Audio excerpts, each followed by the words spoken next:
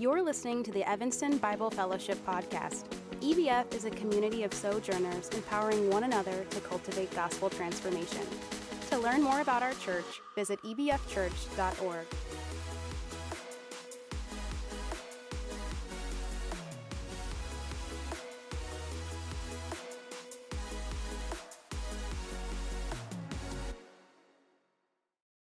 Today's scripture comes from Mark chapter 1, verses 16 through 20. As Jesus walked beside the Sea of Galilee, he saw Simon and his brother Andrew casting a net into the lake, for they were fishermen. "Come, follow me," Jesus said, "and I will send you out to fish for people." At once they left their nets and followed him. When he had gone a little farther, he saw James, son of Zebedee, and his brother John in a boat, preparing their nets. Without delay, he called them, and they left their father Zebedee in the boat with the hired men and followed him. This is the word of the Lord. Thanks be to God. You may be seated. Welcome to everyone here and everyone joining us via the live stream. We're delighted to have you here on what we're calling Welcome Home Sunday. My name is Timothy Allen, and I have the privilege of serving here as our lead pastor, and our family, Danielle, myself, Izzy, Sam, and one on the way who my son has named Lightning McQueen, Lightning for short. We've been here about a year, if you can believe that. So we are just so thrilled to be able to be here today and to share more of the vision that we believe that God has given us as a church, and one that lines up so much with what we hear in this passage in Mark chapter 1. So if you haven't turned to that passage, please do so already. We are in a series in the Gospel of Mark called Jesus the Servant King. And as we saw last week in Mark 1, verses 14 and 15, the gospel belongs to God. It is God's pervasive gospel that Jesus proclaims, centers on the person of Jesus Christ, is summed up in the kingdom of God, and summons us to repent and believe the gospel. And what we find here then in verses 16 through 20, following right on the heels of that call to repent and believe, Mark gives us a stirring example of how some people did exactly just that, how they responded to this call in a life of discipleship. They responded by following Jesus. And so, would you join me in a word of prayer as we dive in this morning? Our Father, we praise you for your words of truth.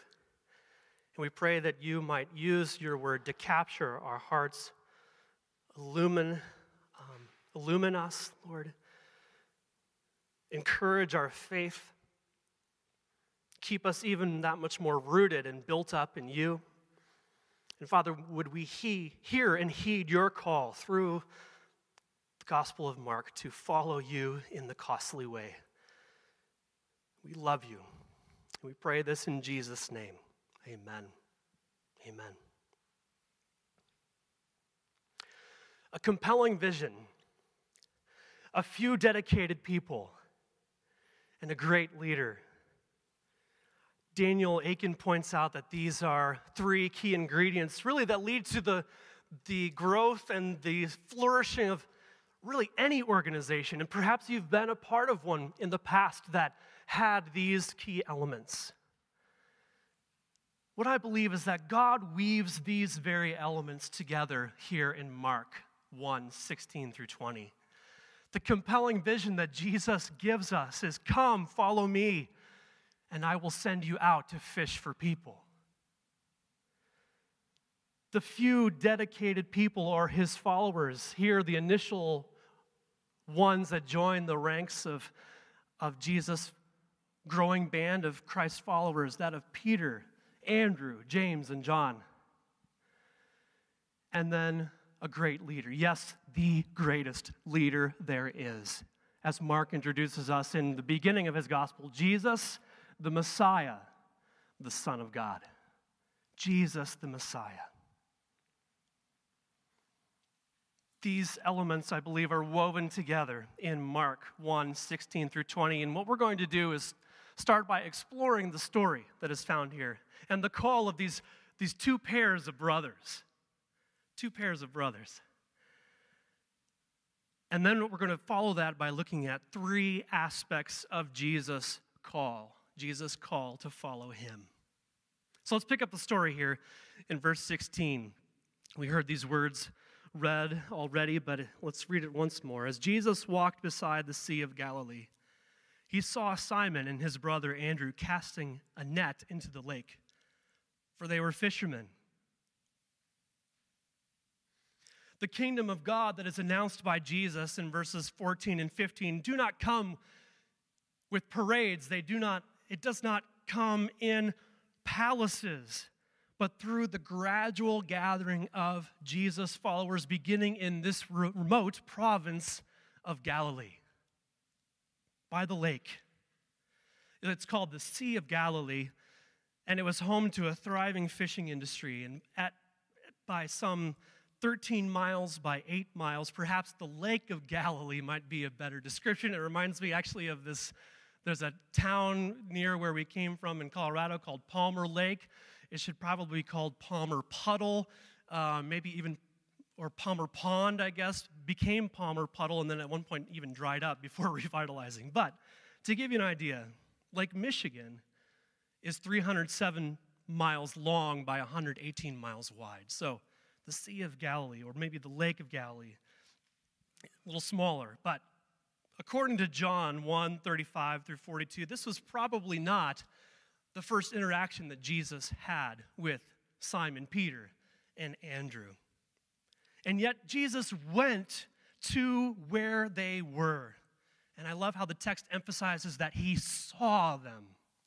He observed them going about their trade as fishermen. He went to where they were, and he saw them there by the lake. And the way that they fished was by, if you can picture this, by gathering up this giant, round, about 20 feet wide net and casting it into the water, this net having weights of metal or of stone that would then fall to the floor and to gather fish into that round net, like a parachute sinking to the bottom and trapping the fish before then being gathered back up. And as they went about repeatedly casting these nets from the sides of the boat, Jesus called to them with what had to have been some sort of sharp enough command that they were able to hear him from the seashore. In the military, we call this using your command voice. Using your command voice. I'm sure I can only imagine Jesus calling to them in a way that pierced through what they were doing, that called them to attention. And what does he say? Come, follow me, and I will send you out to fish for people. The call to follow Jesus is at the heart of discipleship in the New Testament. And what it involves is a total and a continuous commitment that renders all other ties secondary. This word for follow essentially means to move behind someone in the same direction. It's used here metaphorically to describe this journey, this way of discipleship with our Savior. And what is particularly striking is that Jesus calls people to follow him. The prophets in the Old Testament called people to follow God. The rabbis here in the first century time, they were not the ones that would approach disciples or pupils.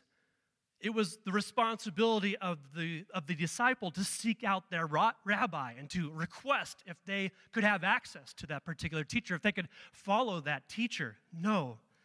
What does Jesus do? Jesus authoritatively called Simon and Andrew in such a way that their lives would never be the same. And the call to follow Jesus also means sharing in Jesus' own mission. He says, I will send you out to fish for people. I love how Jesus taps into their background. He taps into the trade that they use, but he changes it. He changes their focus from fish. The notion of fishing for people actually has a rich Old Testament background. If you look at passages like Jeremiah 16, 15 through 17, where fishers and hunters Call people back to God. Call people who have been pursuing idols and have faced judgment as a result of that. These fishers and these hunters call people back to God, really planting the seeds for this image that we see in the New Testament. And here Jesus uses fishing for people as a way of essentially winning them to his kingdom, rescuing them, and changing them forever. Well, his authoritative call is met with immediate obedience without reservation of any kind. As Peter says later in Mark 10:28, we have left everything to follow you. And I believe Mark wants us to understand the weight and the effectiveness of Jesus' call. He chooses whom he wills and commands as God commands. As we heard in Psalm 33 during our call to worship, Psalm 33 verse 9 displays God's creative word. It says, "For he spoke, and it came to be. He commanded, and it stood firm." Jesus speaks, and things happen. He speaks, and things happen. Well, the call to follow Jesus is not an isolated call involving individuals alone. No, it is a call to become a part of a community of disciples. And so there is a second pair of brothers that he invites next. Look at the second pair of brothers in verses 19 through 20. When he had gone a little farther, he saw James, son of Zebedee, and his brother John in a boat, preparing their nets. These brothers here are identified with their father's name, Zebedee, and came to be called later, as we'll see in Mark, sons of thunder. How do you get a nickname like that? Sons of thunder. Later we find in chapter 10, we find them actually jockeying for position within God's very kingdom. But along with Peter, these two would become part of the inner circle of Jesus' disciples, Peter, James, and John. And Jesus invites these three into some very, very personal moments, critical moments in his ministry. Times like when he raises Jairus' daughter from the dead, at the Transfiguration, for instance, and even when he invites them along to be with him in the Garden of Gethsemane, preparing for the hour of suffering. This is maybe a side note here, but I found myself wondering, because we have these two pairs of brothers, like, what happened to Andrew? How come he didn't make the inner circle of the Peter, James, and John? And I don't know the answer to that necessarily, but there are actually examples in Mark's gospel of Andrew being right there alongside them. For instance, going to Simon and Andrew's home. Jesus goes there, as well as there's a moment during which he explains the meaning of a particular parable more clearly to Simon, Andrew, as well as James and John. But here they are in their boat, preparing their nets, when, verse 20, without delay, he called them, and they left their father Zebedee in the boat with the hired men and followed him. This time in Mark's narrative, immediately is not applied to their response as it is to Jesus' call. It says, without delay, another way of translating, immediately he called them. But guess what? Their response is immediate as well. They followed him. Craig Keener points out that many Jewish teachers in Jesus' day felt that the greatest commandment was to honor one's parents. And so to abruptly leave behind one's family and the family business was a great sacrifice that went against everything the culture taught. Not only the family, but the family business as well. This also challenges the common assumption that Jesus' followers all came from the lowest level of society. At least two of them here came from a family that also could hire workers to assist them in their fishing trade. Well, they left their family, and they left their family business to follow Jesus. And in the case of James, we find him following Jesus, as the book of Acts points to, following Jesus all the way to his very martyrdom, giving his life because of his faith in Jesus Christ. Mark 3:14 points then to this collection, this bringing together of the 12 disciples that Jesus appointed. It says he appointed 12 that they might be with him and that he might send them out to preach. That they might be with him, come follow me, and then he might send them out. I will make you fishers of people. From this point until the scene in the Garden of Gethsemane, Jesus constantly has the disciples with him. They are sitting at his feet. They are hearing his teachings. They are asking him questions. They are following him, journeying with him, not only in Galilee, but then on his way to Jerusalem, and then at the very end. Well, Jesus authoritatively calls the first disciples to follow him in community and to participate in his mission. And they responded to his command, formed the core of his disciples, and their lives were transformed forever. And so, church, I believe the bottom line for us as well is that, like the first disciples, Jesus authoritatively calls us to follow him in community and to participate in his mission. In telling the story, I believe Mark wanted his readers to see how they were to find themselves in this story, that they too are called by Jesus, following this same command, and so are we today. We are called by Jesus, who authoritatively calls us to follow him in the context of community, among the community of disciples, and then to participate in Jesus' same mission, to participate in the mission of God and welcoming others into his very kingdom. I believe that there are at least three aspects of this call. We could explore this forever, but at least three that I want to draw our attention to here as we consider this by way of takeaways for us. The first is this: Jesus clearly and authoritatively calls people to himself. The summons to repent and believe in verses 14 and 15 is followed immediately by the call to leave everything and follow Jesus, implying that this call to repentance and faith is not a flash in the pan.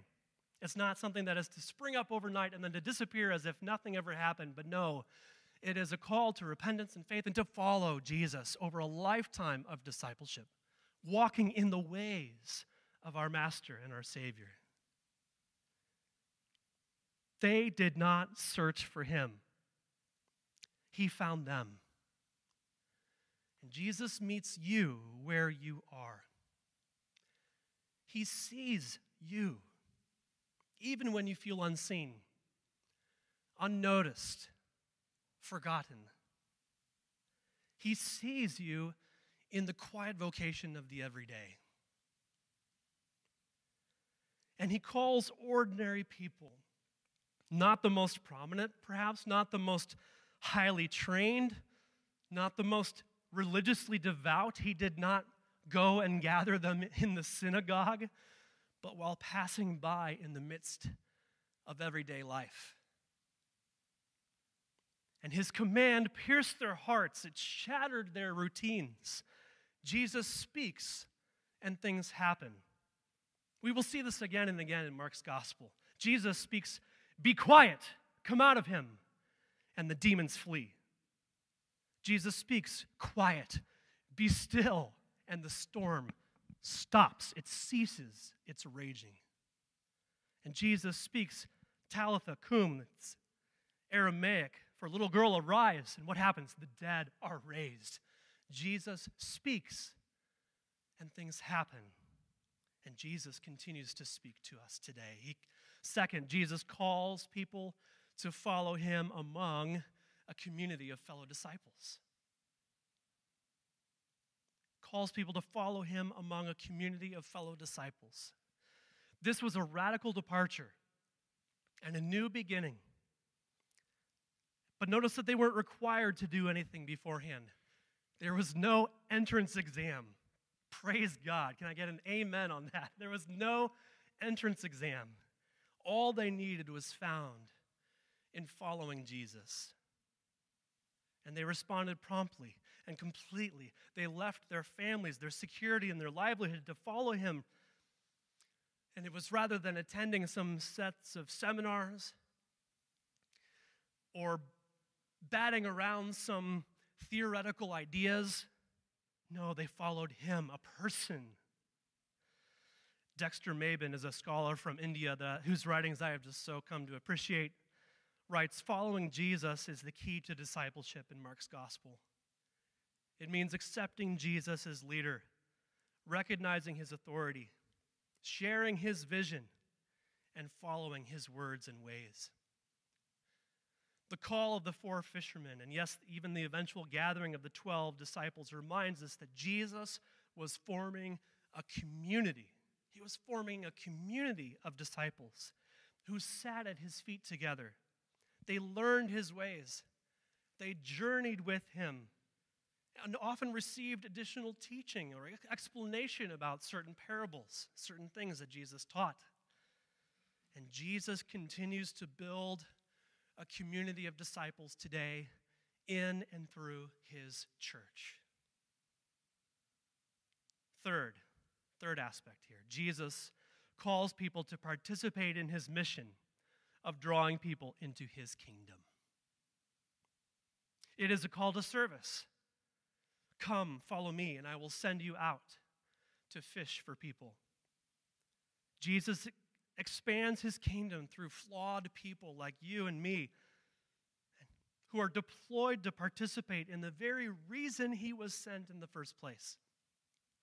Remember, the kind of fishing the disciples did was not the leisurely casting of a single line and lure, waiting for fish to bite. That's maybe an assumption that we sometimes bring to the text when we're thinking about this image of fishing. No. It involved, think about that giant circular net. It involved long hours. It involved casting a wide net, strenuous work, and often with little results. And so it is with sharing God's gospel today. It is hard work. It requires persistence and dedication, but the value of the catch is infinite in God's sight. We cannot simply hang out a sign, put out a sign that says, "Fish wanted, please enter net." No, it doesn't work that way. You catch even in that the absurdity of that image. Nor can we stay in the relative safety of the harbor. No, we must go to where people are. We must be willing to voyage into turbulent waters at times and to cast a wide net, seeing who God is already at work in, drawing to himself. If I had to summarize these 3 aspects of Jesus' call, I believe it is all about Jesus, community, and mission. Jesus, community, and mission. I had my own heart and imagination captured by this when I was listening to a podcast called You're Not Crazy, which is aimed at pastors. Anyone really is welcome to listen to it. You're Not Crazy, through the Gospel Coalition. It's really captured by this idea of what flourishing gospel community looks like in any local church body. And I believe it is about Jesus, community, and mission. In Jesus' first act of public ministry, where he called 4 fishermen into community and prepared to send them out on mission, I believe that what Jesus did here is he planted the seeds for his church. And this flows into what we believe is the vision that God has called our church to pursue together in community.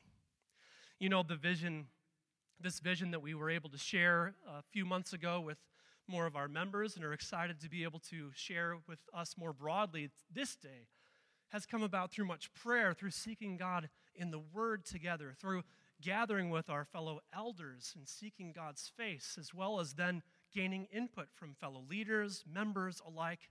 Thank you for journeying with us as we have honed and shaped this, and I know that God's not done yet. In fact, there might be some ideas, there might be the idea present among us right now that will help us to even more live out the mission that we believe, or the vision that God is calling us to. But I also want to say that our heart is to move to a more long-term approach to vision, rather than vision being something that is shared only on a yearly basis.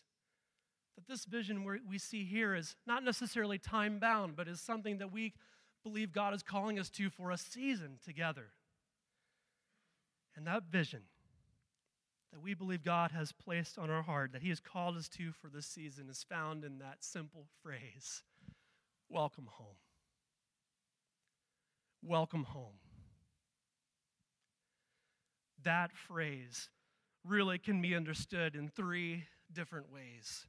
First, it is a statement of embrace by our Savior, who first says to you and to me, welcome home. Come to me, all who are weary and heavy laden, and I will give you rest. Second, it is a description of our church as a welcome and inviting home. And third, it is a call to then action. It is a call to welcome home others who are weary and burdened in this time. Three words: Jesus, community, mission. Jesus, community, mission. I wanted to break this down a little bit more. First, let us keep our eyes fixed on Jesus, who first says to us, welcome home. He found us. He saw us. And when we were far off, He drew us to Himself.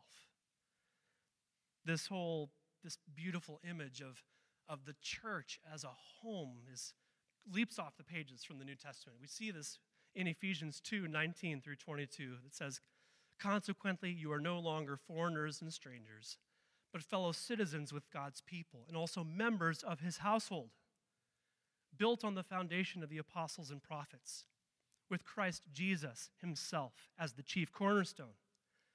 In Him the whole building is joined together and rises to become a holy temple in the Lord.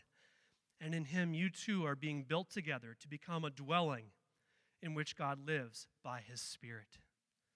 Did you catch that? Jesus is our cornerstone. The foundation includes the apostles. Yes, the ones we read here. It includes Peter and Andrew. James and John are part of our foundation. And according to 1 Peter 2, verse 5, we are like living stones in the building, in the house that God is building for His glory. We, like living stones, are being built into a spiritual house to be a holy priesthood, offering spiritual sacrifices acceptable to God through Jesus Christ. So let us keep our eyes fixed on Jesus, who first declares to us, declares to you and to me, welcome home. As we sing, in the arms of our dear Savior, oh, there are 10,000 charms. Second, our heart is to become a more welcome and inviting home as a community of disciples. To become a more welcome and inviting home. John 13:34 through 35 says, and Jesus says these words, a new command I give you, love one another. As I have loved you, so you must love one another. By this, everyone will know that you are my disciples, if you love one another. This notion of becoming a more welcome and inviting home has both a collective aspect to it as well as individual. Collectively, our heart is to be a family of invested sojourners together who embody our ethos of humble orthodoxy, worshipful vitality, missional community, and gospel centrality. And individually, our heart is to demonstrate Christ's same concern for the well-being of the whole person, to demonstrate Christ's same concern for what we might call whole life discipleship. We see at least 10 interconnected dimensions of what this means, whole life discipleship. The spiritual, the physical, the emotional, the relational, the mental, financial, vocational, intellectual, environmental, and cultural. Picture, if you will, a pie with pie wedges, or maybe even, I know this is maybe a little bit of a dated game, but how many have played Trivial Pursuit back in the day? Yeah, you think of that game piece where you collect the wedges of the pie. That's, in a lot of ways, what this is like. These combined together, these dimensions of whole life discipleship are really about the combined well-being of the whole person. And that is what Jesus sought. In a word, shalom. Shalom, peace.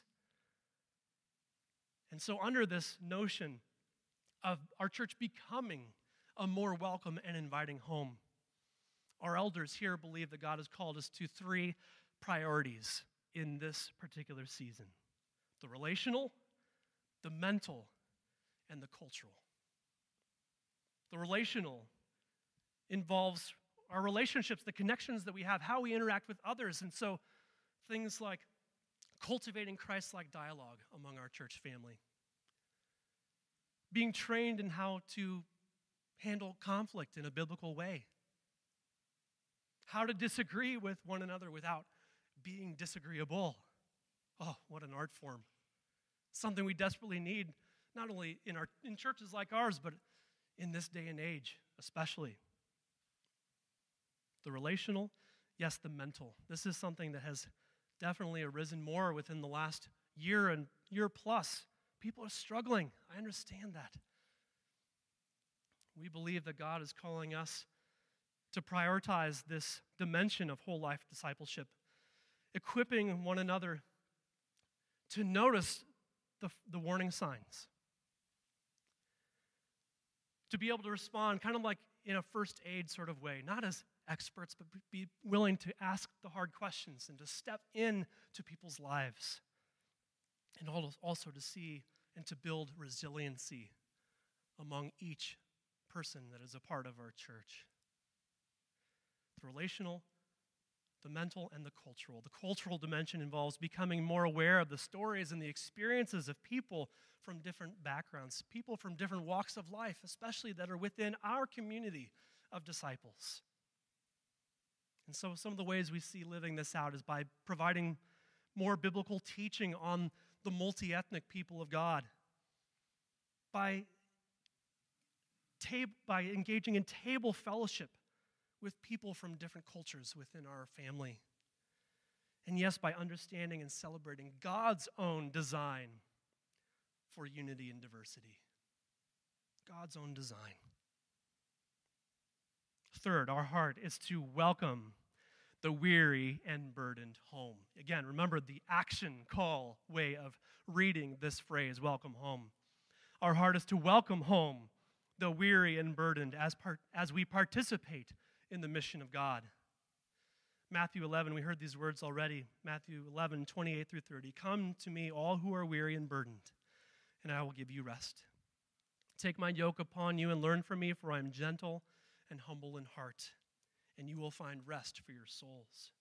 For my yoke is easy, and my burden is light.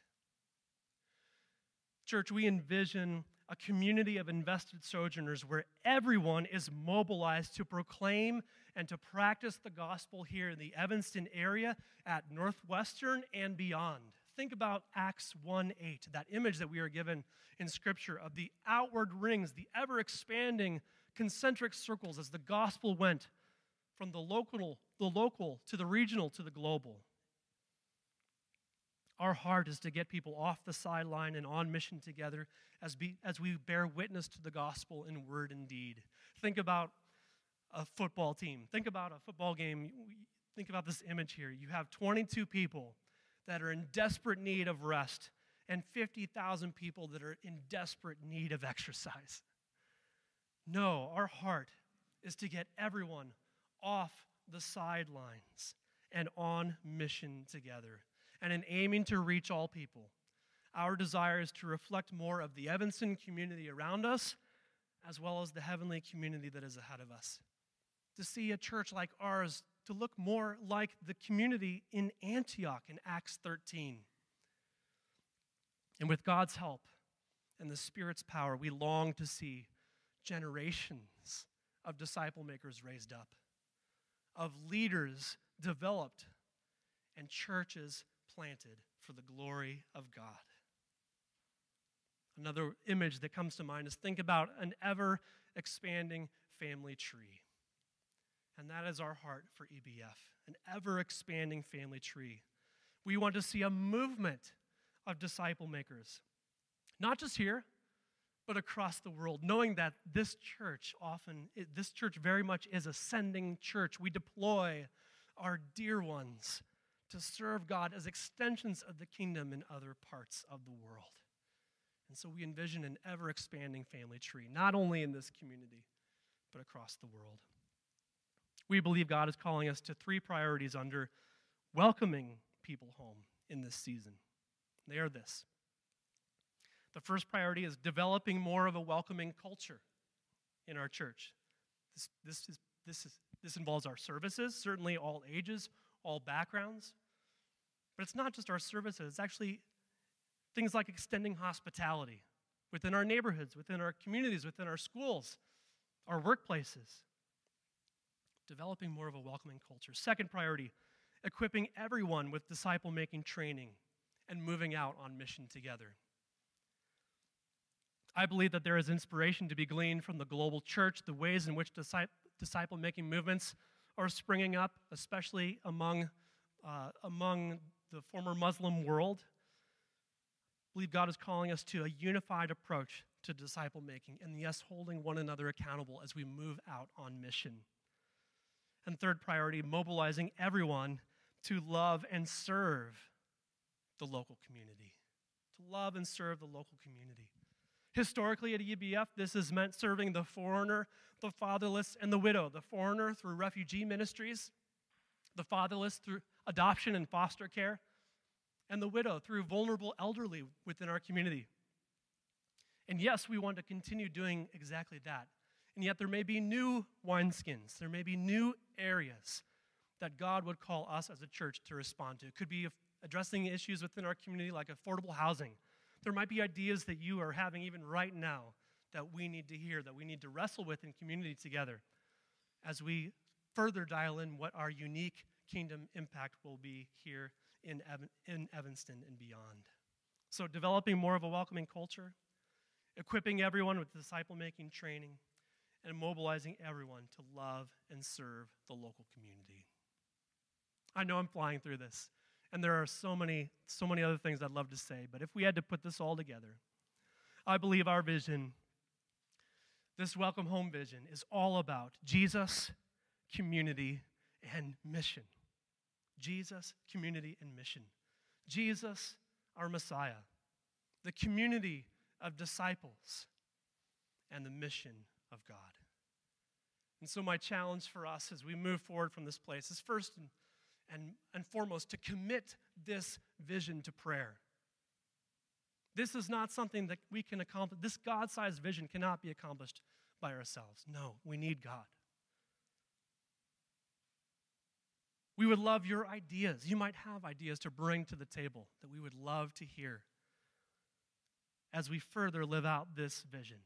It could mean joining, identifying in this local body and going through membership, saying, yes, I want to be a part of living out this vision here in Evanston and beyond.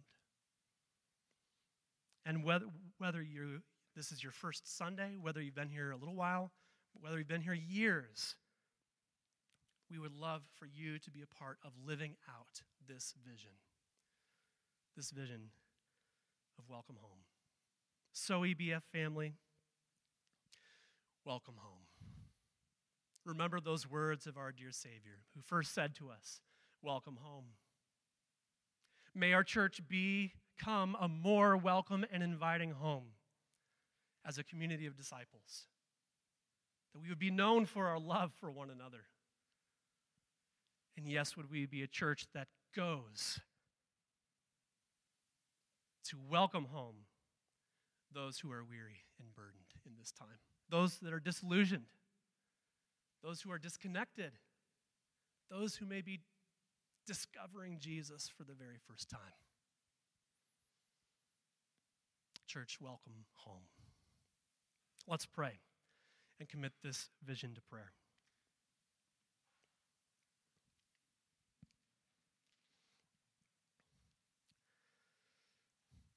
Our Father, we look to you in this time and we pray that you would indeed keep us centered, that you would keep our eyes fixed on our Savior, Jesus Christ.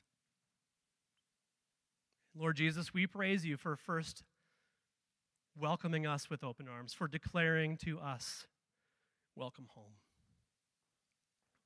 And Father, we pray that as a community of disciples, we would become a more welcome and inviting home that demonstrates your same concern for the whole person, for every aspect of our lives. Lord, would it be given over to you and following you in the costly way? And yes, Father, we pray that as participants in your mission, you would send us out. You would send us out to welcome home those who are weary, those who are disillusioned, those who are burdened. Father, enable us to bear witness to your gospel, both in word and deed, and to do so among all people, everyone that you bring us into contact with. Lord, we ask for the accomplishment of this vision, recognizing that it is beyond anything that any one of us can do by ourselves. So, Lord, we love you. We thank you. We pray this in Jesus' precious and matchless name. Amen. Thanks for listening to this week's message. To hear more messages from EBF, subscribe to our podcast, and to find out how to get connected with our church, visit ebfchurch.org.